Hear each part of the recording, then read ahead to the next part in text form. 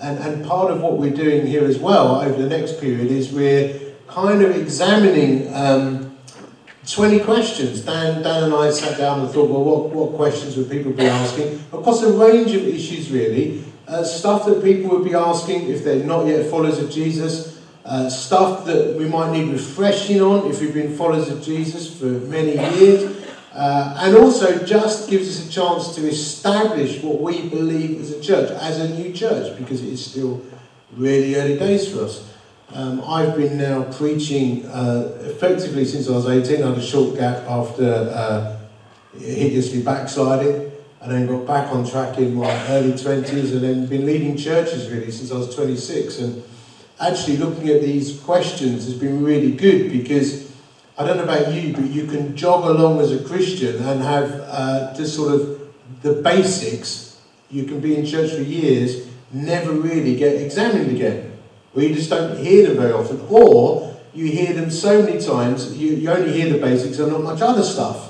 And so you can become numb to it. So we're just trying to take a fresh look. And today we're looking at, why did Jesus have to die?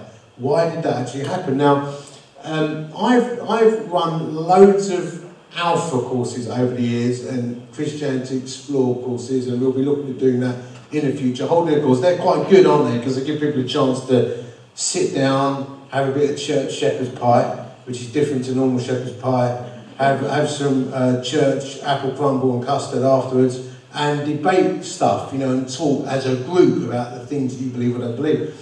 I was running one of those courses some years ago in the church where I was a pastor, and we were actually looking at the question, as far as I can recall, who is Jesus, on the Alpha course.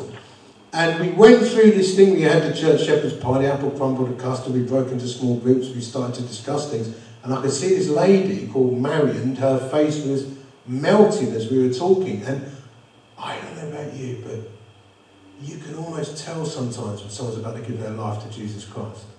You can just see the barriers just starting to come down, and it's like the light's going on in someone's eyes. You think, wow, we're just about to have a moment. And we had a moment. I said to Marion, do you believe all this now? She said, yes, I do. Would you like to give your life to Jesus? Yes, I would. So we led in a prayer, and I tell you, I watched her face change. I've seen that many times. Just watch someone's face change as they meet Jesus. I can't describe what that is. It's just like a softness and a joy, and her eyes were all light, and it was very emotional. She was crying, and we gave her a hug and gave her a strong cup of tea because it was a bit of a shock. And I think she's been born again. It's amazing. She's born again. I think we need to recover that. Jesus said to Nicodemus, you must be born again. We'll talk a little bit about that in a minute, if I remember. And I thought this is amazing. And I got in my car afterwards. She was hanging around inside, talking to her friends, and she was phoning her son and all that kind of stuff.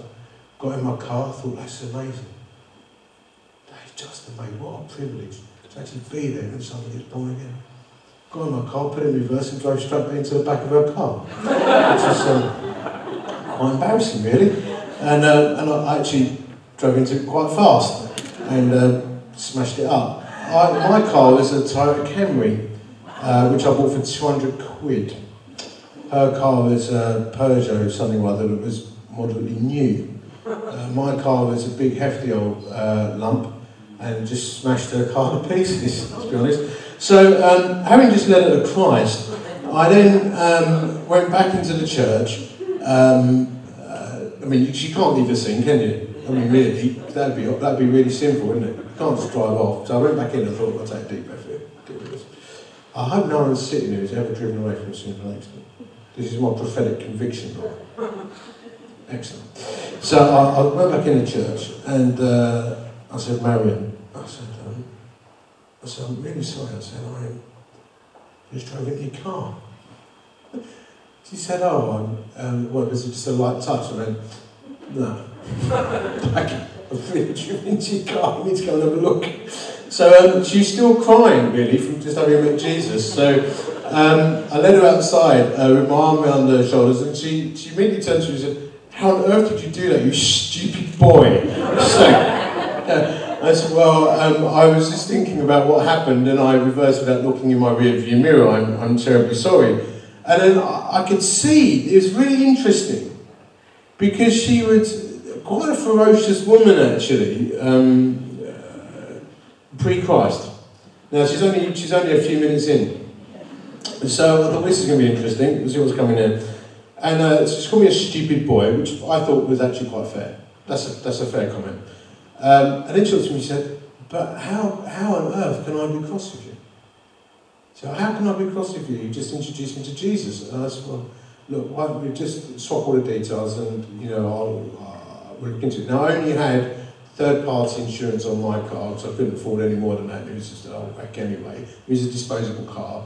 Her car was, you know, obviously quite nice. And you know what? She looked at me and she said, I'll just pay for it all. You know, you can take it for insurance or whatever, but, you know, if there's any damage on your car, I'd like to pay for that. I said, well, it's not really worth it. Because she said, but I just want to take care of it without any harm coming. And I thought that was really interesting. Because when something like that happens, I mean, I've had a few accidents over the years. My excuse is I drive 30,000 miles a year, so statistically I'm going to have more accidents, but I've driven into walls, central reservations, other people's cars, all kinds of things. It's quite bad actually, isn't it? So that's happened to me a fair bit, normally because I'm quite distracted. When you have an accident, there is a cost, isn't there? Someone has to pay. Now, I think Marion actually had three choices here. She could have decided to do nothing to the damage and just think, because you see people drive around in damaged cars, don't you? Think, I'll just drive around in a damaged car. I think it's entropy, isn't it? It kicks in, everything's decaying anyway. So if you damage your car, it's going to get worse and worse and worse. It'll start to rust, it'll start to decay, eventually it'll fall apart. So if you do nothing to the damage, it will get worse and worse and worse and worse. Decay will just set in. If she did nothing to deal with the damage at all physically and harboured resentment towards me long term, that's even worse. We'll come on to that in a minute. So that's one option, do nothing. The second option is she could have hounded me and pursued me to pay the damage, to pay the bill. Which in one sense is quite reasonable, isn't it? If you do damage, someone or something has to pay. The third option was, which she was very gracious, which was, I will absorb the cost of that myself. It's just a law of creation, isn't it? You damage something, a cost has to be borne. So that's like economics. That's an economics example of damage occurring. But what if it's emotional? That's a little bit different, isn't it? What if there's emotional damage being done? What if, I've been in this sort of scenario too, what if someone starts to really viciously have a go at you on social media? I might have just experienced that a few times. What if that happens? What if someone's got an injustice thing against you? What if someone's lied about you? What if your neighbour's really wronged you? What if there is a work situation where you are unfairly sacked or disciplined and it wasn't you? What about your mates at school where someone's done some injustice to you? Now, I don't know about you, but I know what I'm like. In my human nature, when I've been wronged in any sense, one of my things that really gets to me, it's a couple of things that can get to me. One of them is a sense of injustice. I don't like it when I've been falsely accused, or people are having a go at me, or there's some damage has been done towards me or my family in some way. What kind of reaction kicks off inside you when that happens? That's a question. What do you want when that happens? You can interact with me. I'm into that. Let's have a bit of a conversation. Let's have a fight. What happens? What do you want? Revenge. Vengeance is mine. It's a gangster thing, isn't it? They say revenge is a dish best served cold. And some people are like that. They think and they start the plot to get their way back. We want people, don't we, to be held to account. Is that not true? You want to hold people to account. When they've wronged you, You want to get them back. Actually, there's a couple of different levels of this. You might be saying, if you're a Christian, you might say, I want them to be held to account because that's the just thing to do. Outwardly, looking very calm, I think we need to deal with this in some way. But inside, you're going, and I'm going to get them back somehow. I was in a work situation years ago, and I was in banking, where one of my colleagues was stitched up by a manager, and he said to me, took me in a room, and a cup of tea, and he went, I'm going to make him think he's my best mate. I'm going to take him out for beers and drinks. It'll take me a couple of years, and then I'm going to do him. I'm going to get my own back. Now, when there's emotional, that's a bit psychopathic actually, isn't it? When there's, it's amazing how many people think like that. Amazing. It's amazing. When there's an injustice. Have you ever had a bad email and written an amazing reply back? Have you ever done that? Like a stunning reply. You know, and you've even got out the thesaurus, you know, to make sure you're using some brilliant words just to crush them. Have you ever done that? It's actually quite therapeutic. It's really quite good to do that. I find it's quite a good thing. Just delete it. But this is the human nature. See, there's a few responses to emotional damage. You could seek for some kind of holding to account. And actually, sometimes, that's right. That you need to do that. But what if you're seeking to hold someone to account and you've not actually forgiven them? The danger is, the outcome of that way of doing it, is you just become more and more cold-hearted and bitter as a person. That can happen. What if you choose to do nothing at all? Well, sometimes over the years of pastoral ministry, you meet people who have decided not to do anything about something, except that the bitterness can sometimes grow. It just grows and grows and grows and grows, and people get more and more hard-hearted. I think, because we do believe here in this church that we do have a personal enemy set against us called the devil, and he does use his forces against us. I think one thing that the devil tries to do is take from us the ability to give the benefit of the doubt and believe the best about people. It's kind of a Christian way of living. As soon as trust is damaged, you've done nothing about it. Actually, that can lead to a really hard heart. So you could do nothing but just grow in that. Or you could seek to forgive. If you seek to forgive, I'm trying to construct some sort of philosophical argument here, so you have to bear with me. If you seek to forgive, that can cost you. That can hurt, actually. You will come to a point of resurrection and peace as you forgive. But actually, that could be quite a hard path to get to. I don't know if you've ever experienced this when someone's wronged you and you set your heart to forgive them. Do you know what? Just like when you crash your car, a cost has to be borne. And actually, it can make you feel like you're suffering. Have you ever experienced that? Do you ever experience that? When you truly forgive, a cost still has to be borne. Somewhere inside it hurts. You might have to swallow your pride. People might carry on thinking things about you, and there's not much you can do about it. You know, you can have long-term hurt. I've been in a situation before where a guy in a previous church wrote a terrible letter about me, and I made the mistake of opening it just before leading the communion service and preaching on the subject of loving one another. Yeah, I kid you not. This letter was extremely well written and actually quite damning, and it had been copied to all my elders and deacons. And so I'm sitting at the front of the church, and I'm getting into the get him out of bed, gonna get it mood. And then I felt the Lord speak to me, and he went something like this: if you can't forgive him, you can't speak. And I saw him walk in at the back of the church. So I said to the Lord, you're going to have to help me. Because there's one thing going over and hugging him, but it's another thing not to let it turn into a bear hug and crushing the life out of him. What I think I could do. So I went over to him and I just said, let's call him Dave. Went over to him and said, Dave, I literally just opened a letter. He said, he went, right. I said, that's a bit tougher. He went, yeah, but it's my honest appraisal of you and your abilities. I went, okay. I said, well, I just want you to know that I love you, Dave. I love you, mate.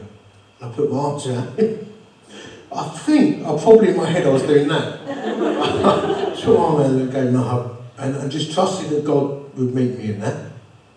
And he did. And I felt peace and I preached. But I did have to go and deal with some stuff afterwards. We had to sit down and talk that letter through. You know, it was quite a stinging thing.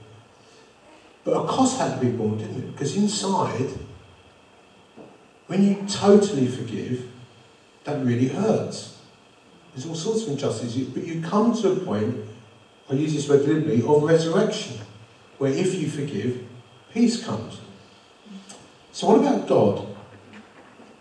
So that's us. How does God's forgiveness work? That's the big question today. And why did Jesus have to die? Well, I think there is almost like a cosmic war going on here, that when damage is done or wrong is done, someone somewhere has to bear the cost. So when we go to Genesis 3, I think we can trace this through from Old Testament to New Testament. We have this account of the fall. So what we call the fall. So Adam and Eve have been created, and let me just put this out there now, regardless of your view on whether we evolved or we were created, and there's usually a divergence of opinion in every church. My view is, I'll say this now, there had to be a first man called Adam. That's really important. That's really important. And you'll see why in a minute. So, Adam is there with Eve. It says in Genesis 2, verse 25, Adam and his wife were naked and they felt no shame. Verse 25 is really important. They felt no shame. That's really important. Then this happens. Now the snake was more crafty, Genesis 3, than any of the wild animals the Lord God had made.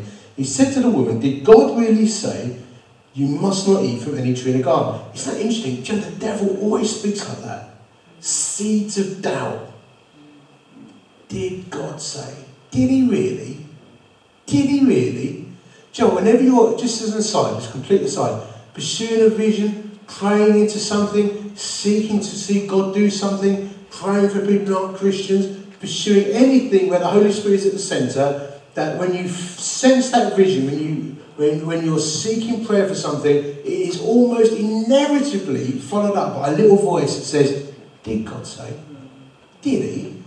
Did he really? That's how the enemy seeks to undermine so much of what the kingdom is trying to do out there and churches are trying to build. Did God really say you must not eat from any tree in the garden? The woman said to the snake, we may eat from the fruit from the trees in the garden, but God did say you must not eat fruit from the tree that is in the middle of the garden, and you must not touch it or you will die.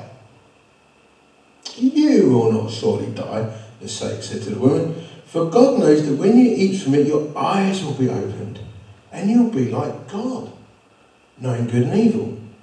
When the woman saw that the fruit of the tree was good for food and pleasing to the eye, and also desirable for gaining wisdom, she took some and ate it.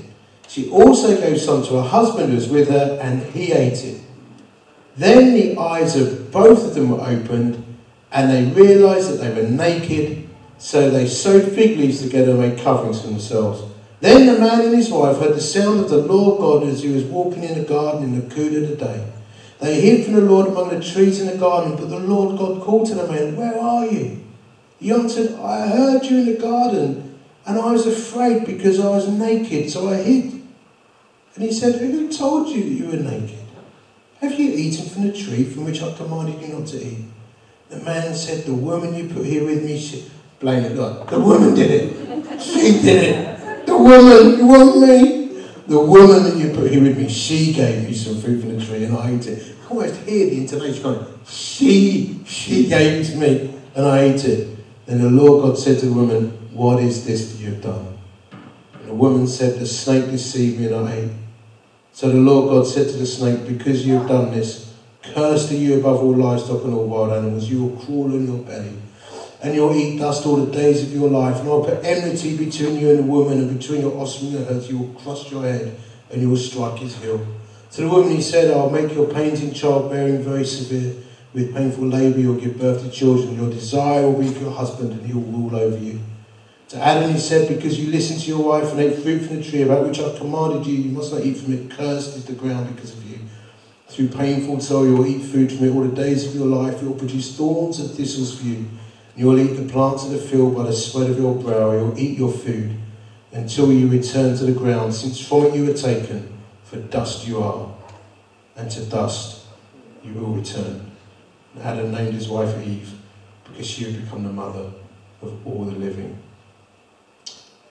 And there you have the account of the fall. Isn't it interesting? That pre that rebellion, there was no shame. Soon as the rebellion occurred, shame kicks in. Not only is the sin present in them, actually it's affecting the whole world now. There's almost like a cosmic, well there is like a cosmic impact here. The ground's cursed, enmity comes in. They weren't eating the animals before. Now animals are trying to eat each other. Everything's gone dark. The first Adam sin. Now we use this word sin, don't we? Which can become a bit of an old-fashioned word that people are not used to it. But let me just put it like this. We sin. We sin because we are sinners. Because of Adam. There is a curse that's running through. It's like a computer virus that's been unstoppable. It's just spread. We are born physically alive, but we might say we are born spiritually dead. We are born into sin. We sin because we are sinners, but we are all sinners because we sin. Because there's our choice too. And it says in Romans, doesn't it? We've all fallen short of the glory of God. Let me just dig that out so we can see that coming out from the word. So if we go to Romans, and we go to Romans chapter 3, it says very, very clearly, all have sinned and fall short of the glory of God. It says in Romans 5, just as sin entered the world through one man and death through sin, and in this way death came to all people because all sinned. We sin because we are sinners. We're sinners because we sin. I don't know about you, but Paul says there's this thing that rages inside us. Why is it I do what I don't want to do? I feel the tentacles of that on my life quite a lot, don't you? Don't you? I mean, it's just like, what is going on with me? I've been trying to follow Jesus for so long now, for like a good couple of decades, and I can still feel these forces working in me. It's actually, when you analyse sin, it's not just like you nicked the pick and mix from Woolworths when you were 8. That is an act of sin. Actually, it's a deep-rooted self-centeredness. That's what there is shame in there, there's guilt in there. We live under this condemnation. So because of this sin thing, a price has to be paid somewhere. When damage is done, a price has to be paid. And you'll know now the well-worn illustration, won't you, of the judge in court who has the person in front of him who has been done for speeding, and the judge gives him £100 fine. You'll know this well-worn illustration, probably 99% of you. The judge gets his person in front of him who has done wrong, and he fines them £100, but then gets out of the dock and says, but I'm going to pay it for you. The price has to be paid, but I'm going to do it. It turned out that the judge was the father of the person in the court who had done the wrong thing. That's the illustration that's often used. The judge looked at the son and said, you deserve punishment, but actually I'm going to come around and pay that for you. And that's what we have in the cross. You crash your car, a price has to be paid. You do a wrong to someone, somewhere absorbs a cost. You forgive someone, there is suffering. Somewhere, someone suffers, but then you move through that when your heart is pure to a point of resurrection. And that's exactly what we have when we come to the cross. In Adam, we had sin, we had death coming into the world. We had decay and destruction, which runs through the human race, and it's still there now. And do you know what? People are searching for a way out. They really are. You do an Amazon search for self-help books. Do you know how many self-help books there are? If you do a simple search, check me later, just put self-help in Amazon books, over 529,000 books. Because I believe that deep down people know the kind of people they ought to be. But human wisdom ain't going to get you there. It's just not going to happen. I mean, I was looking at a search earlier. I wonder if I've still got it on my phone. It's amazing. Let me just see if I've got it. Let's have a little look. If I haven't got it, we'll move on swiftly. Amazon UK. Self-help. 10 simple tools to a happier life. Remove negative thinking. How to instantly harness mindfulness. I Heart Me. The science of self-love. The chimp paradox. Self-help. Overcoming low self-esteem. Amazing how many things about depression and low self-esteem. And stuff about guilt too. Self-help for your nerves. Learn to relax by overcoming stress. Personal transformation strategies for the super self-esteem. Break any bad habit. Anti-stress art therapy for busy people. It just sounds like I might get it off myself. That sounds quite good, actually. Might do a little Kindle order later. Interesting, isn't it? We're born into sin. Physically alive, spiritually dead, and yet inside all people is this yearning to become whole, this yearning for peace. You ain't going to get there on your own. It's not going to happen. That's why Jesus died. Someone had to pay a price. Someone had to take the suffering of the wrong, the cosmic wrong and the individual wrong that we do. That's why, when people give their lives to Jesus, like Marion did, you watch their faces change. Someone I walked out of the church in 1990 on the 22nd of April and felt I saw colour for the first time, like the veil had come off my eyes. It's amazing. I cannot describe to you how amazing it is. How much we are loved. That a man would lay down his life for you. To bear the cost of something. I mean, take what Marion did for me. It cost her a few £100. The cost of this is on a scale we cannot even begin to comprehend. It's bringing the universe into order. Makes us whole again. This is why when we pray for people to be healed and whole again. When they accepted Jesus, Kylie gave a testimony, didn't she, a few weeks ago? In chronic pain all that time. Gives her life to Jesus Christ. It's healed. Because God is in the business of bringing things back to order.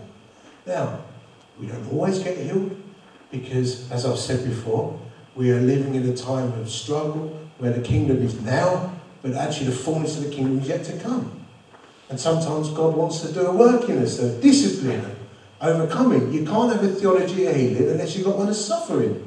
To forgive brings about suffering sometimes. That's the nature of it, but it helps us understand. Do you know, every time you forgive and it hurts, before you come to that place of resurrection, that is just a micro example of what Jesus went through for you, and not even touching the scale of it. Let me tell you a story, try and help us explain this a bit more. When I was pastoring in Billericay, we had a fellow in the church called Brian, and Brian used to be a gangster. He used to be an enforcer. Proper job, like proper hard man, really. And he was married to a woman called Sue. And Sue was a Christian. She had come to Christ. And Sue and Brian used to come to church. I think he went reluctantly. We were kind of a chilled out church. And it was a bit quite informal. But Brian would always be there in his suit, looking angry. It's like, angry man. He's in his 50s. One morning I was preaching. And I talked about how, this kind of thing, I said, you know, Jesus can take lorry loads of sin, bad stuff, and just deal with it. There's nothing beyond what God can do. And Brian came over to me in his typically sinister way afterwards and said, that's a bit weird. He said, because I've said about my life, I've got lorry loads of sin. I said, well, you know, Jesus can deal with it. I went, no, I don't believe it. Can't happen. I said, let's have, you know, the great British solution I often talk about. We'll have a cup of tea. Bit of cake, talk about it. So we met up in the week and we sat down, we had a cup of tea and a bit of cake, and I said, tell me the story. And the story went like this. There used to be a very violent man working in gangs in the East End of London. and he was given a bit of a slap by a rival criminal, and so Brian followed him around so he could get him. And one day this chap, who was also quite a violent criminal, was walking past a building site. Brian ducked behind a fence, saw a lump of wood, a lump of 4x2, snuck up behind this guy. This was pre-CCTV cameras and mobile phones, all that kind of stuff. Snuck up behind this guy and whacked him in the back of the head. And then as a guy went down on the floor, he kept whacking him. He was in a frenzy of fury and just like a red mist anger. By the time he finished hitting him, he stopped and he realised there was a 6-inch nail coming out of the bit of wood. So Brian, thinking he might have killed him, ran and hid. He left the East End of London, went towards Essex Way to live, and then was keeping his eyes on the paper. The assault appeared in the newspaper. They were looking for witnesses. This was probably back in the 70s, something like that. Brian tells me this story. He said, "Can God forgive me? I think I might have killed him. I don't know what happened. You know, I'm sure he didn't die, but that's just, you know, I'm a terrible man, Carl." He said, "I've done things. I'm just a terrible man." He said, "God can't forgive that." So I said, "Yes, he can." I went, "No, he can't, my dear chap." Almost that effect. He said, "I can." I said, "He can't." Prayed for him. And the conversation ended. 2 weeks later, Brian comes to see me, tells me a story. Says he's walking down the high street. This is Billericay. Billericay. Little town, really. He's walking down Billericay High Street. And he sees this big man, this big lump of a fella coming towards him with a group of people. And he thinks, I think I know that man. And this man intercepts Brian. He's talking in a broad Australian accent. And this man says, "Look, Brian." Brian says, "I know who you are." This guy says, "I was terrified of you. I was in hospital for ages. I was so scared you were going to come and get me that I left the country. I went to live in Australia. I've been living in Sydney." He said, "I'm back in Billericay because some of my family live here and I've come for a visit." And Brian started to speak to him. He decided to, didn't know what to say, and just went, look. This man stopped him and said, "It's okay, Brian." He said, "I know it was you. I forgave you 30 years ago when I gave my life to Jesus Christ. You wouldn't know about that, would you?" Can you imagine the reaction in Brian, can't you?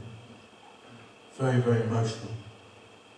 So Brian comes to see me and says, "This thing about loads of sin, I can't be forgiven."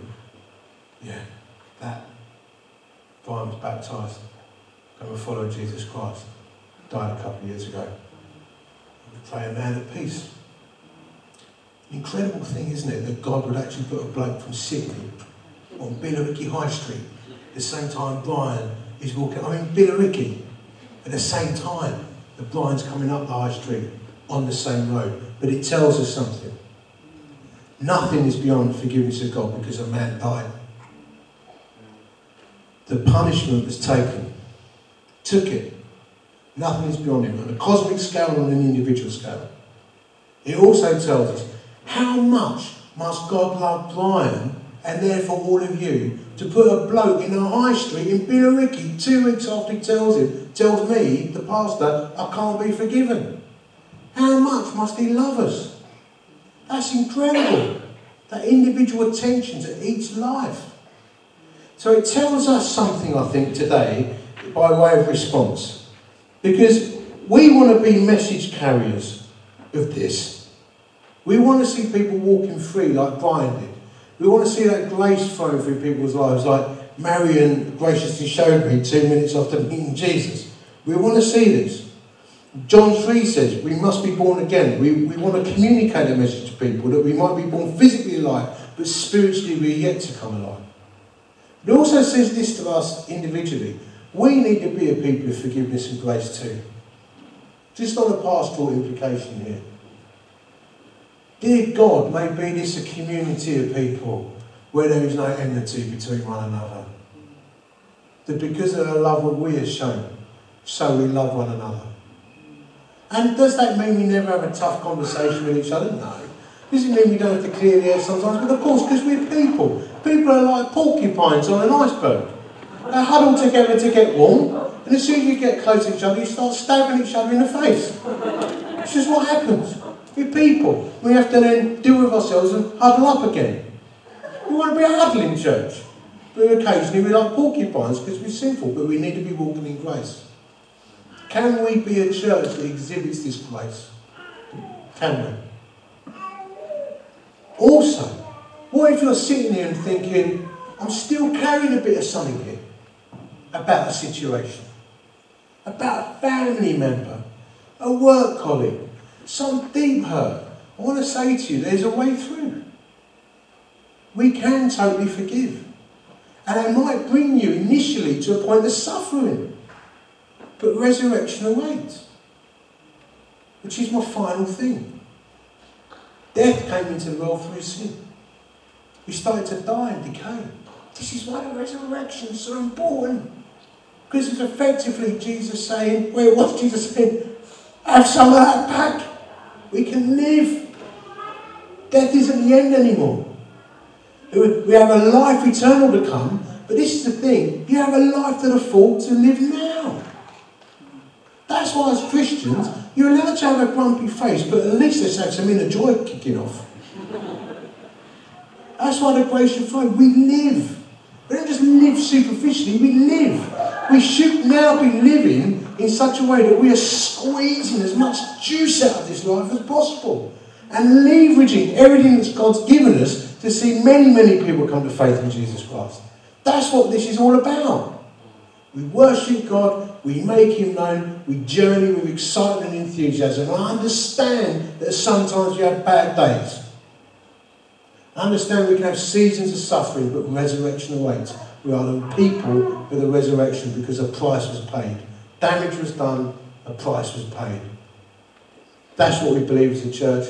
That's the message we want to be carrying out. So if you're a visitor, or you're looking at us and you want to know what are these people about, that's what we're about. We're about communicating good news to people. If you're sitting here today and you're not a follower of Jesus Christ, or you're sitting on the fence with it, I just simply want to say to you, sitting on the fence is an incredibly painful place to be.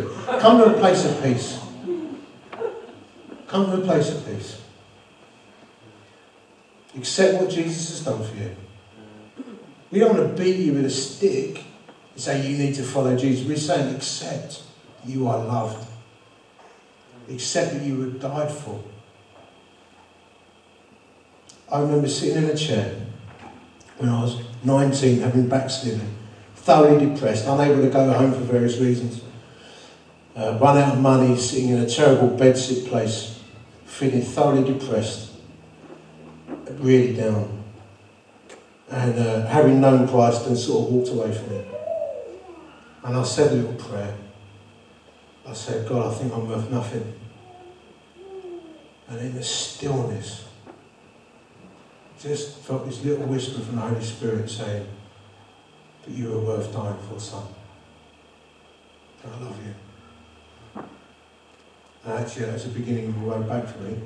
And Karen, who had dumped me, because I was a bit of an idiot, she got back with me that Christmas. So life began again. 21 years on. There we go. 25 years on. Let's pray again. Heavenly Father, we pray that you would bring life to people here and you would help us to bring life to people in our town. Help us to be carriers of good news. Help us to live with grace. Help us to demonstrate radical love. Help us to love one another. Help us to be a people who demonstrate radical and total forgiveness of each other in all situations we find ourselves in. And when we do, Father, we suffer for that, lead us to a place of resurrection. And we thank you that we follow a risen King who defeated death, prepared a place for us in eternity, and we have life to the full now. Thank you.